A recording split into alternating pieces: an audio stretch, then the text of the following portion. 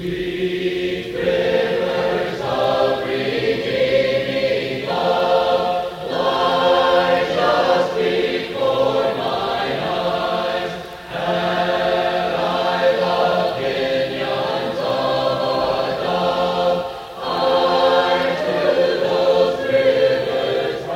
like you to turn with me to the first chapter of the book of Ruth. You can follow along as I read the first 5 verses of the book of Ruth. On Mother's Day, we were in the book of Ruth, talking about Naomi and Ruth and their relationship between one another. And today I'd like to rewind back a little bit to the beginning of this chapter. And so I'll read to you from Ruth chapter 1, verses 1 through 5. Now it came to pass in the days when the judges ruled that there was a famine in the land, and a certain man of Bethlehem, Judah, went to sojourn in the country of Moab, he and his wife and his 2 sons. And the name of the man was Elimelech, and the name of his wife Naomi, and the name of his 2 sons, Mahlon and Chilion, Ephrathites of Bethlehem, Judah. And they came into the country of Moab and continued there.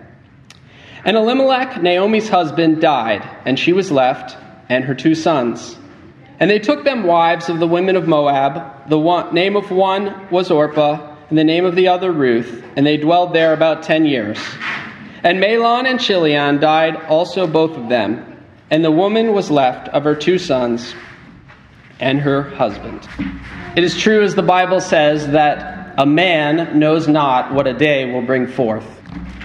It also says that a man's heart deviseth his way, but the Lord directeth his steps.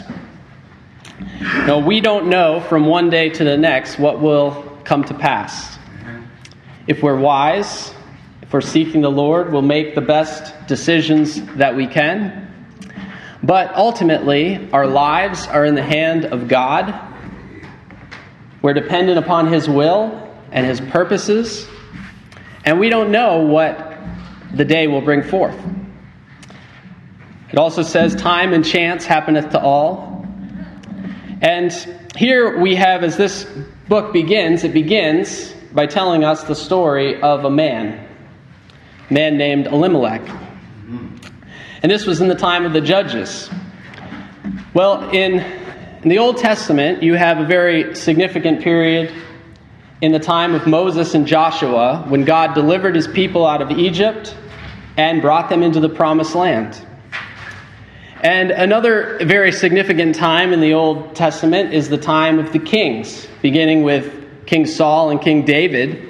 And David's reign is one of the pinnacle times of the history of the children of Israel.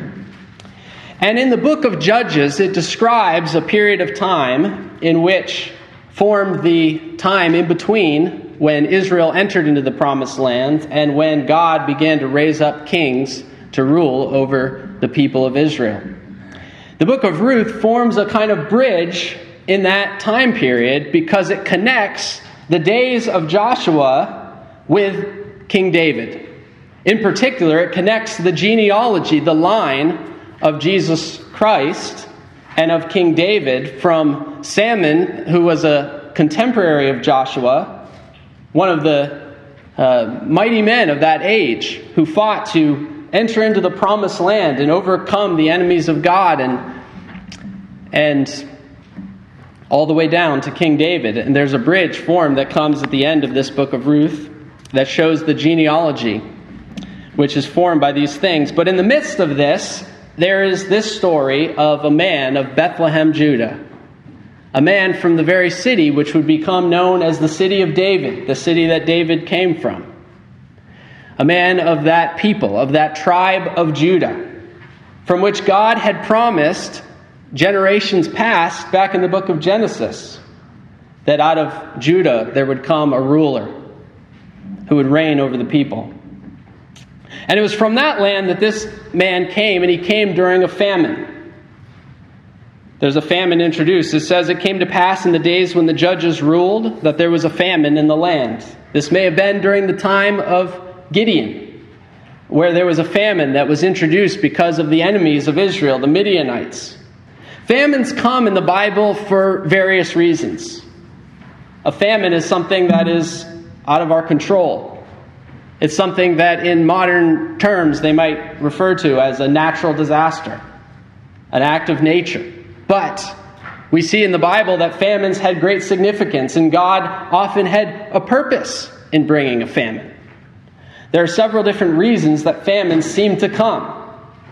One is God at times sends famines in order to work about His purpose in the world to put people where He wants them to be. God sent a famine upon the land in the days of Joseph. And that resulted in Joseph's family being brought into Egypt. God sometimes gives famines to bring about His purpose, to send people where He wants them to go in order to bring about His ultimate purpose. And that certainly could be the case here in what unfolds.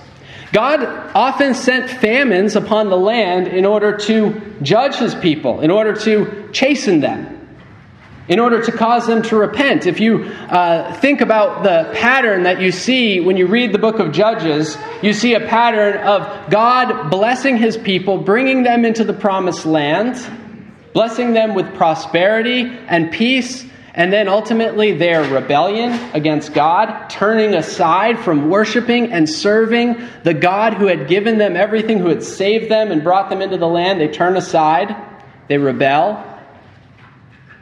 And then God brings chastening upon them. God afflicts them in various ways. I believe it's in the Psalms that it says, "Before I was afflicted, I went astray." God sends affliction upon His people not to destroy us, but to chasten us and to bring us back to repentance and restoration with Him. So it's ultimately for our good. "Whom the Lord loveth, He chasteneth, and scourgeth every son whom He receiveth." If God disciplines us, He deals with us as children. It's because of His love.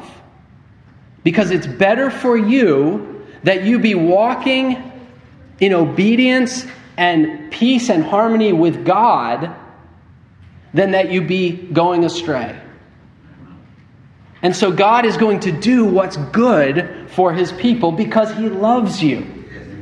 And so He chastens His children whom He loves. And so God would bring affliction upon them. Sometimes that was enemies coming and afflicting them, bringing them into captivity. Sometimes it was a famine that God would send upon the land, upon the people. But God, in doing these things, would cause His people to come to repentance and then bring about their reconciliation. Good to see you doing well, sister.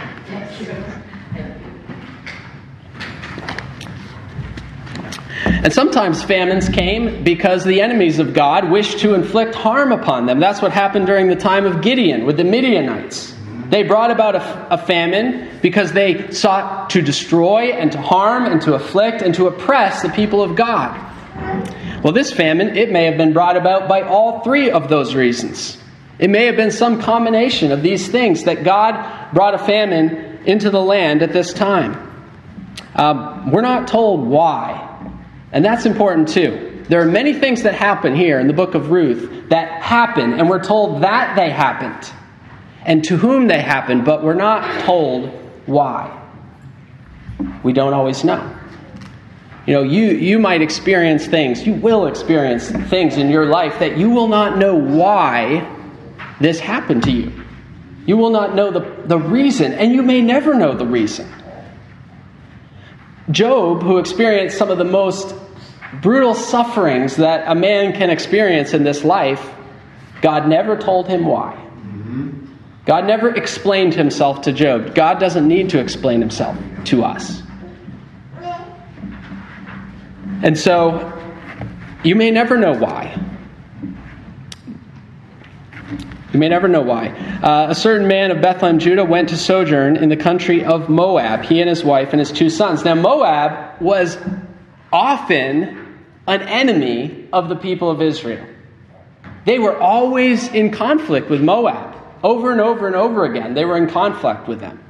And Moab has a bit of a sordid history in the Bible with the people of Israel. And that's important too for us to understand. Moab has a sordid history. It goes all the way back to whom the tribe, the people of Moab, was named after. Moab was born to one of Lot's daughters through an act of incest. And that's recorded in the Bible. It's told us to the Bible. The shame of Moab, preserved forever.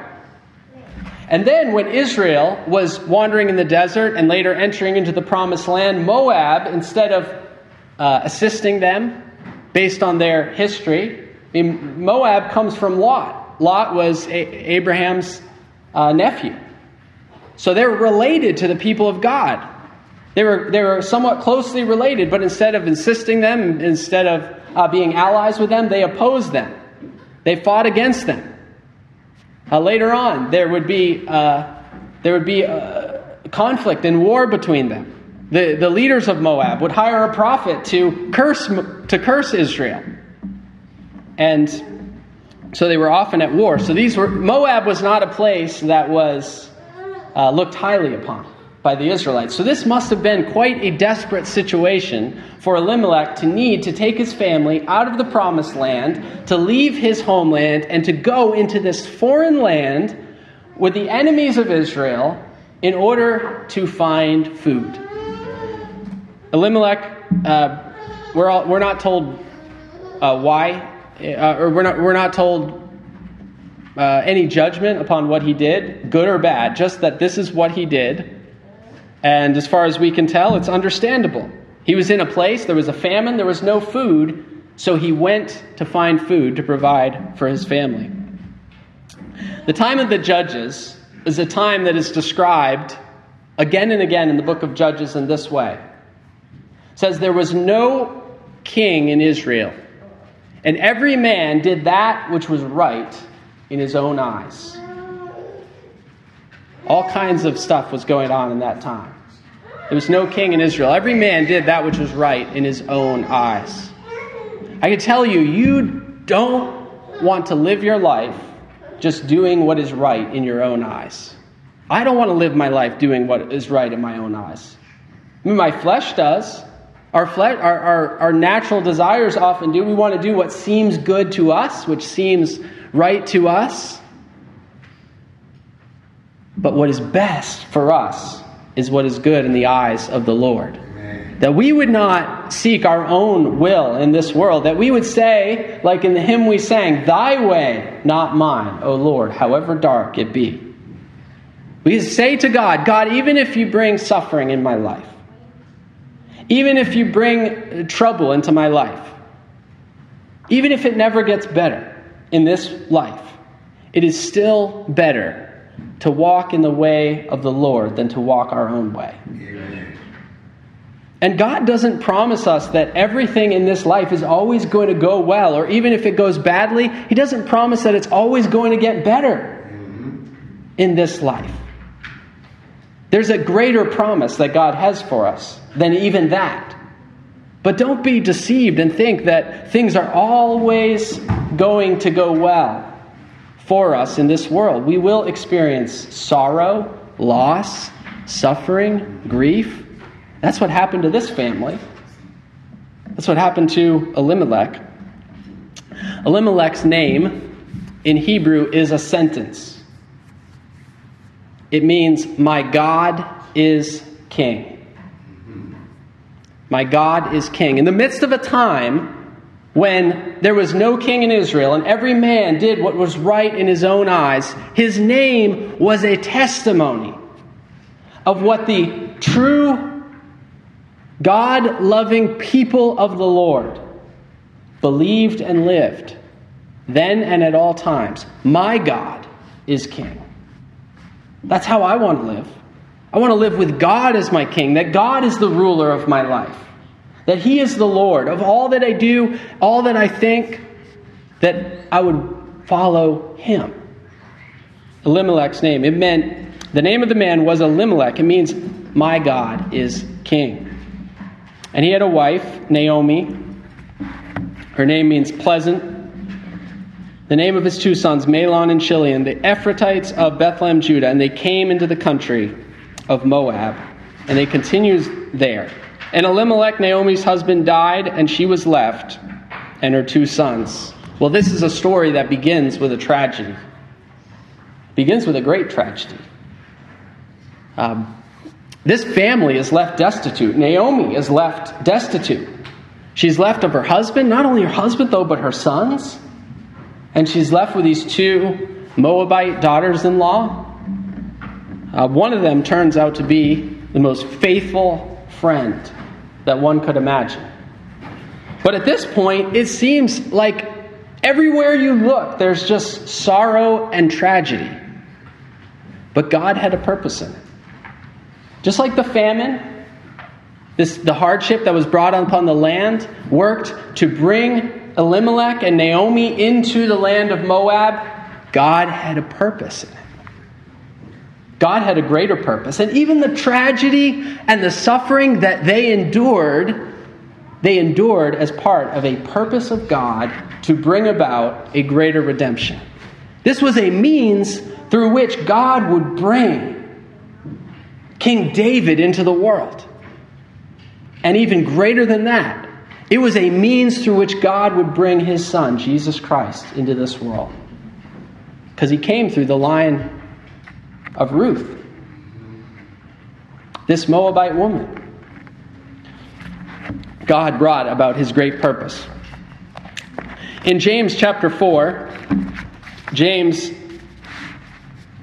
writes this. Verse 13, "Go to now, ye that say, today or tomorrow, we will go into such a city and continue there a year, and buy and sell and get gain. Whereas ye know not what shall be on the morrow. For what is your life? It is even a vapor that appeareth for a little time, and then vanisheth away. For that ye ought to say, if the Lord will, we shall live and do this or that. But now ye rejoice in your boastings. All such rejoicing is evil." Now, as you can tell by this point, this is not a really warm, fuzzy message today. We're dealing with reality, as it is, sometimes a harsh reality. I mean, what James is saying, he says, your life is a vapor. This is not a puffed up, happy-go-lucky, positive thinking kind of message that he's writing here. But he's writing reality. He say to some, he says, you boast. You rejoice in your boastings. You say, I'm going to go here. I'm going to do this and that. I'm going to get this. This is going to work out how I intend and how I purpose. And he says, your life is a vapor. He says, you ought to say, if the Lord will, we shall live and do this or that. Your plans and your intentions are subject to a higher will than your own. And what's more, even your very life, subject to a higher will than your own. If the Lord will, we shall live and do this or that, because your life is in the hands of God. And that is the greatest place for it to be. Not because that means everything will always go nicely or easily for you.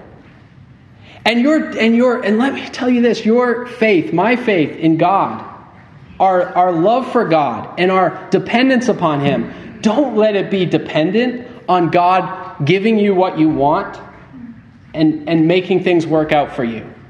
Don't say when things go well, it's God's providence, He's blessing me. And then when things go poorly, you say, well, God allowed bad luck to happen to me. Say like Job, the Lord giveth, the Lord taketh away. Blessed be the name of the Lord. Or say, though He slay me, yet will I trust in Him. Amen. Even if He allows your very life to be taken, He did for Elimelech. You can trust him still. Because God has a purpose and promises that transcend our earthly prosperity and even our earthly life and mortality.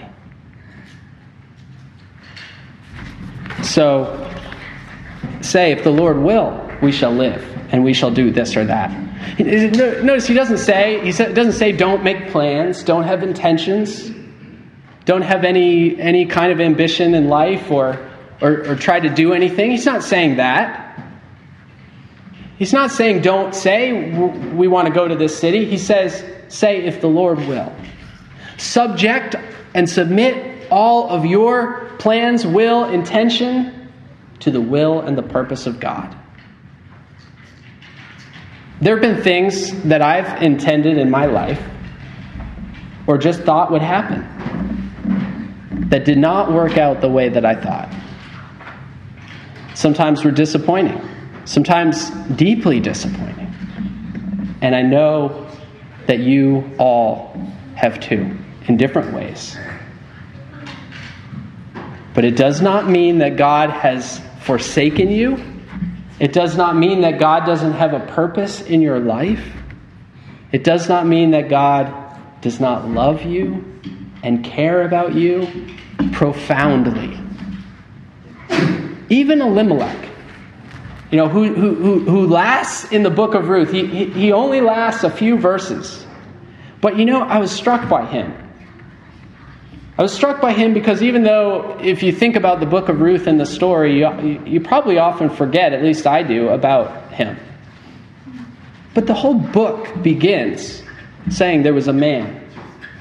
But even for him, this is amazing to me, even for him, the events that happened to him, including his death, ultimately accomplished his redemption. Because the bringing of the Savior into the world was the most important thing of all. And this is the means by which God brought this to pass. The things that God causes or allows to happen in your life are being worked together for a great purpose, for the good of his people, for his ultimate glory, and for our deliverance and salvation. This is touching upon the concept of providence in the Bible, that God is at work in the events and things of our life. Providence speaks of how God sees beforehand all things. To us it's unfolding as it happens, and we discover what's going to happen when it happens, and we see it. But God sees it all beforehand. And God is at work in the events of our life to bring about the deliverance of his people and our ultimate good. Not just our earthly good, but our ultimate good. So, we don't know what a day will bring forth. That's okay, because God knows. Our lives will change. The circumstances of our life will come and go. Our hopes will sometimes be disappointed. Sometimes they'll be exceeded in abundance of blessings that God pours out. But our lives will change. The people we know, the relationships we have will change with time, but God does not change. Even this world is described as being changed. As a vesture, it says, he shall change them. He shall fold them up. But God does not change. And his years, it says, shall not fail. So what is the constant? God, the Lord, who is our King, is a constant. So may God teach us to number our days. To consider that our time is short, our life is a vapor. It's a very visual image. You can imagine some smoke in the air or steam coming up from something that's being cooked, and how it lingers in the air for just a moment, and then you turn your head and it's gone. And in God's eyes, to us, to him, our lives, though they be short or long, are to him just just like the blink of an eye. Moses wrote a prayer, a song. It's recorded for us in Psalm 90.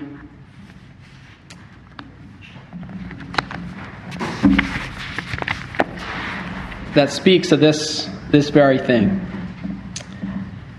Psalm 90, the introduction to it says, "A prayer of Moses, the man of God."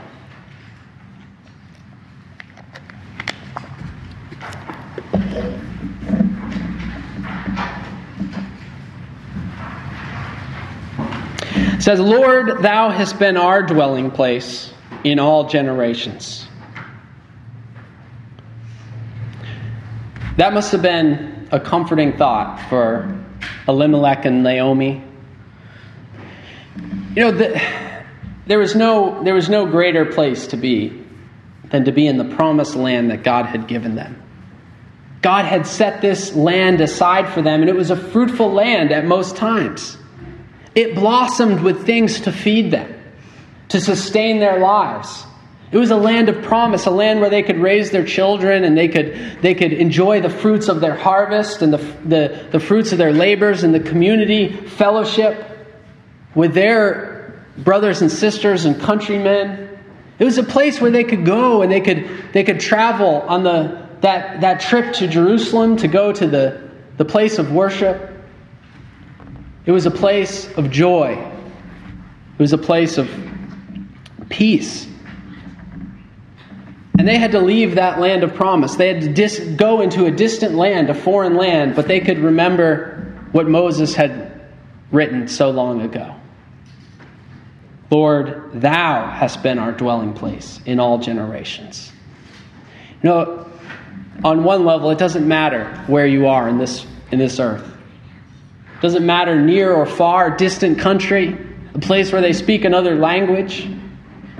If you abide in the Lord, then you have a dwelling place, a stable and secure dwelling place. "Lord, thou hast been our dwelling place in all generations. Before the mountains were brought forth, or ever thou hast formed the earth and the world, even from everlasting to everlasting, thou art God.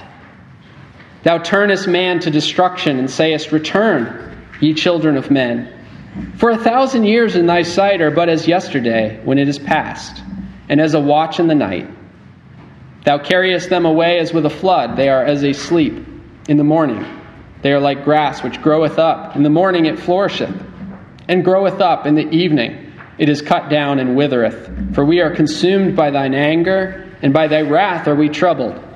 Thou hast set our iniquities before thee, our secret sins in the light of thy countenance. For all our days are passed away in thy wrath. We spend our years as a tale that is told. The days of our years are 70, and if by reason of strength they be 80 years, yet is their strength labor and sorrow, for it is soon cut off, and we fly away. No, he says we live about 70 years, 80, if we're particularly strong and healthy. Sometimes longer, but even if we do, there's labor and sorrow, there's troubles that come in those older years. Who knoweth the power of thine anger? Even according to thy fear, so is thy wrath. So teach us to number our days, that we may apply our hearts unto wisdom. So we're told, we're encouraged, we're exhorted that the short time you have here on this earth below, to use it wisely, to apply your heart to wisdom. You know, you could look to the wicked and you could see how some look at our short time here and they say, let us eat, drink, and be merry, for tomorrow we die. And they think that to seize the day means to seek pleasure. Well, we have the opportunity to seek pleasure. But we're told something different, something better. Because we have hope beyond this earthly existence that we look to. And so we can use our days here. You can use every day that you have, every day that God has given you. Whether it's one more or thousands more days that you have left on this earth, apply your heart to wisdom. Number your days. Return, O Lord, how long, and let it repent thee concerning thy servants. O satisfy us early with thy mercy, that we may rejoice and be glad all our days. Make us glad according to the days wherein thou hast afflicted us, and the years wherein we have seen evil. Let thy work appear unto thy servants, and thy glory unto their children. And let the beauty of the Lord our God be upon us, and establish thou the work of our hands upon us. Yea, the work of our hands, establish thou it. And then in Ecclesiastes chapter 3,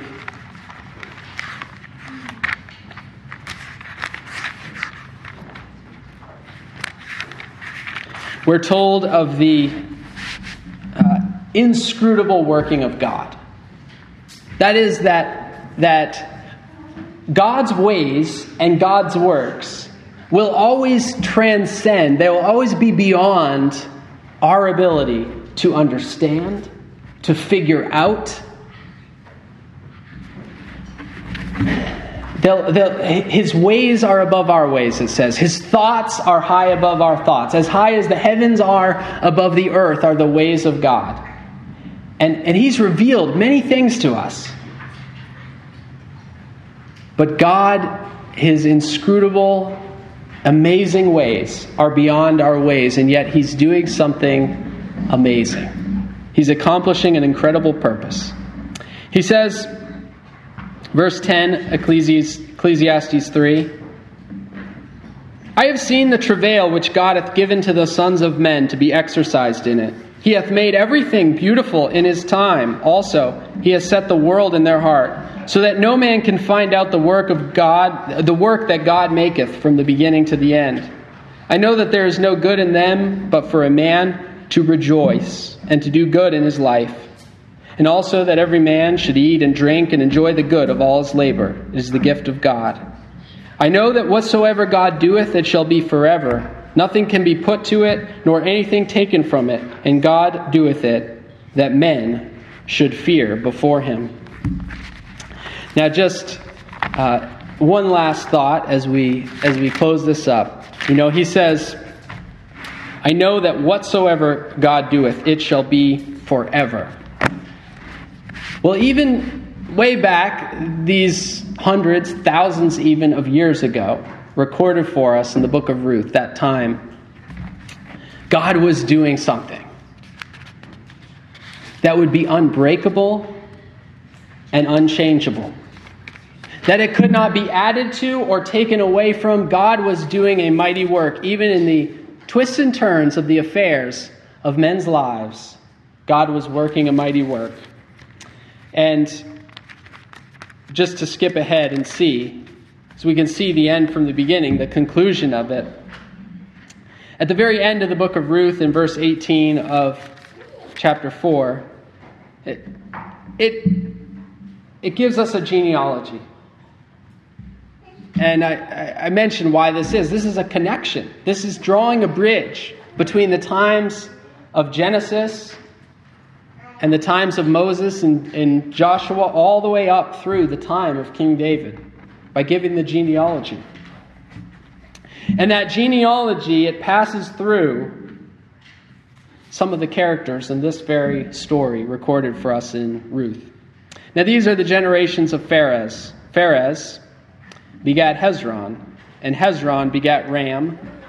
Now Pharez was the son of Judah, of the tribes of Israel. Pharez begat Hezron, and Hezron begat Ram, and Ram begat Amminadab, and Amminadab begat Nahshon, and Nahshon begat Salmon, and Salmon begat Boaz, and Boaz begat Obed, and Obed begat Jesse, and Jesse begat David.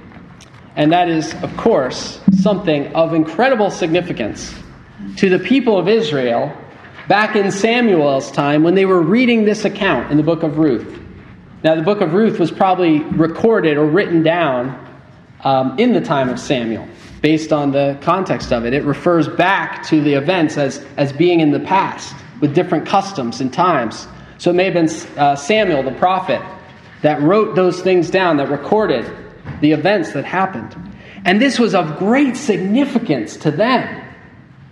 because they had King David, God's promised, ordained, anointed king that God had raised up over the people to unite the tribes of Israel and to lead them to victory over their enemies, to conquer their enemies and bring about deliverance and salvation to the people and raise up the house of God.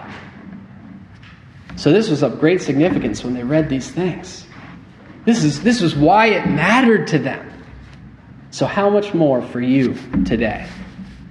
Because you could go, we won't go there today, but you could go to the book of Matthew, chapter 1. And you could read as this genealogy continues down from David, all the way down to the Lord Jesus Christ. And it was through these events that God brought about the Lord Jesus Christ into this world, that He would conquer our enemies, that He would unite the tribes of the people of God and raise up the house of God, that we might worship Him in spirit and in truth and be delivered from our sins and from our enemies, that we might worship Him and praise Him all the days of our life. And when this life, with its twists and turns and sorrows and tears, come to an end, we have a greater hope still, that we will praise Him in all eternity, in all glory, where there will be no more sorrow, nor tears, nor weeping, but all mourning and weeping will be wiped away, and we'll praise God in joy and glory forevermore.